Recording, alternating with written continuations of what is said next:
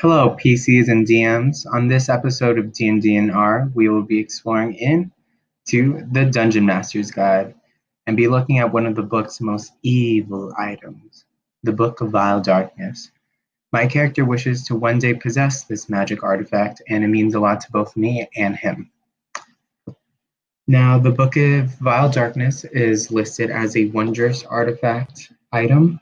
The contents of this foul manuscript of inviolable wickedness are the meat and drink of those in evil's thrall.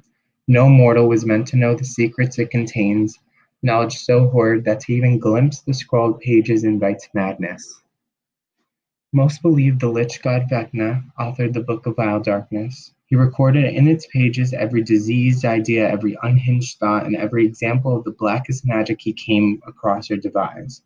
Vecna covered every vile topic he could, making the book a gruesome catalog of all mortal wrongs.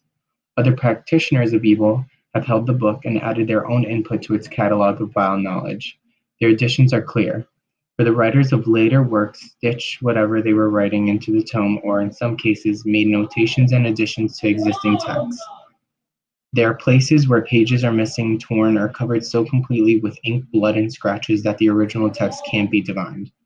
Nature can't abide the book's presence. Ordinary plants wither in its presence, animals are unwilling to approach it, and the book gradually destroys whatever it touches.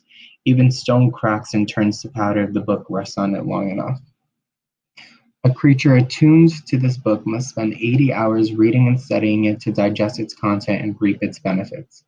The creature can then freely modify the book's contents, provided that those modifications advance evil and expand the lore that already is contained within it.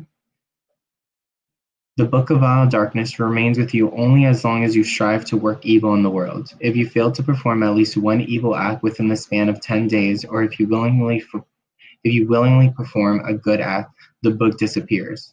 If you die while attuned to the book, an entity of great evil claims your soul. You can't be restored to life by any means while your soul remains imprisoned.